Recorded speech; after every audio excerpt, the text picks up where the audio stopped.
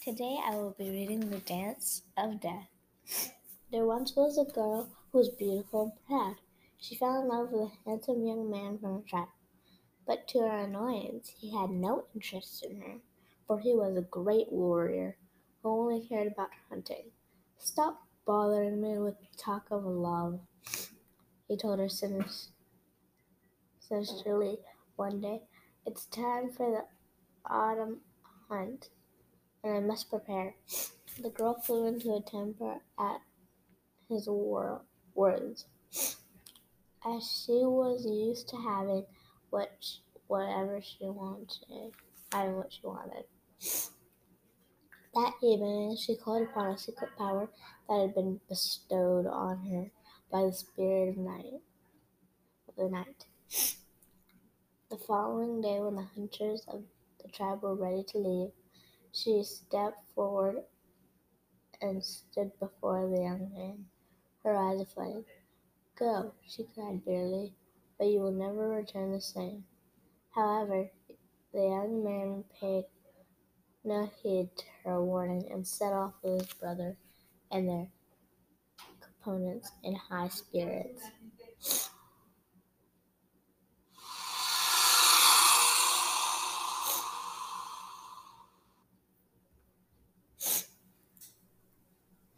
Weeks later, while hunting in the snowy forest, the young man suddenly became weak and distressed with wild madness.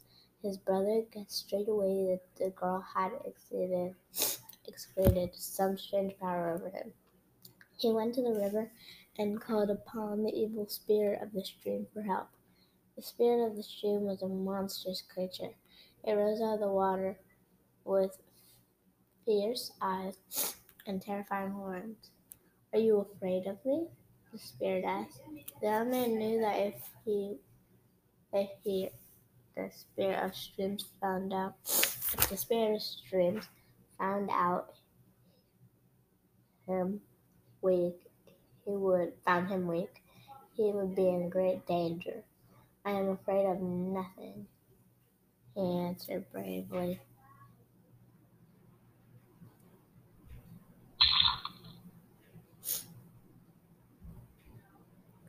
"Then you must ask what you wish," said the spirit. The brother asked for help to free the young man from the girl's wicked power. "Take the knife and scrape a handful of powder from my horns," said the spirit of the streams. "Put half the powder in the water and for your brother to drink, and give the other half to the girl. Then all will be well." Showing no fear, the brother took his knife, grasped the monster's horns, and scraped until he had a handful of powder. Then swiftly he returned to camp and prepared a cup of powder water, which he gave to the young man to drink. At once the wild madness disappeared, and in a few days the young man's strength returned and he was able to hunt again. When winter ended, it was time for the hunting party to return home. They arrived one evening to find the annual spring dance was taking place in a great tent. A great tent. As the night was warm, the young man and his brother mixed up the rest of the powder with water and waited for the girl to come outside for a breath of air. When she did, he offered her the cup. Feeling thirsty from the dance, she drank it without suspicion, and then returned to the tent. However, as she began to dance again, a strange shadow suddenly came upon her. With each turn of the dance, the girl rapidly aged. Her beauty faded. She began to stoop, and wrinkles appeared on her face. Everyone stopped and stared, but the girl danced on, unaware that she was growing old before their eyes.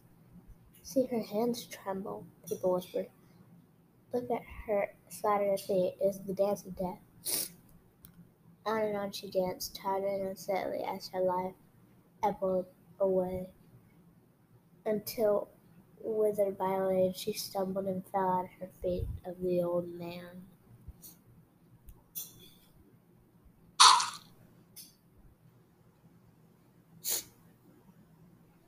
for the young man.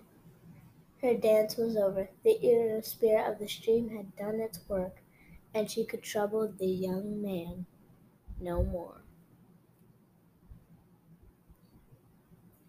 She could trouble the young man no more.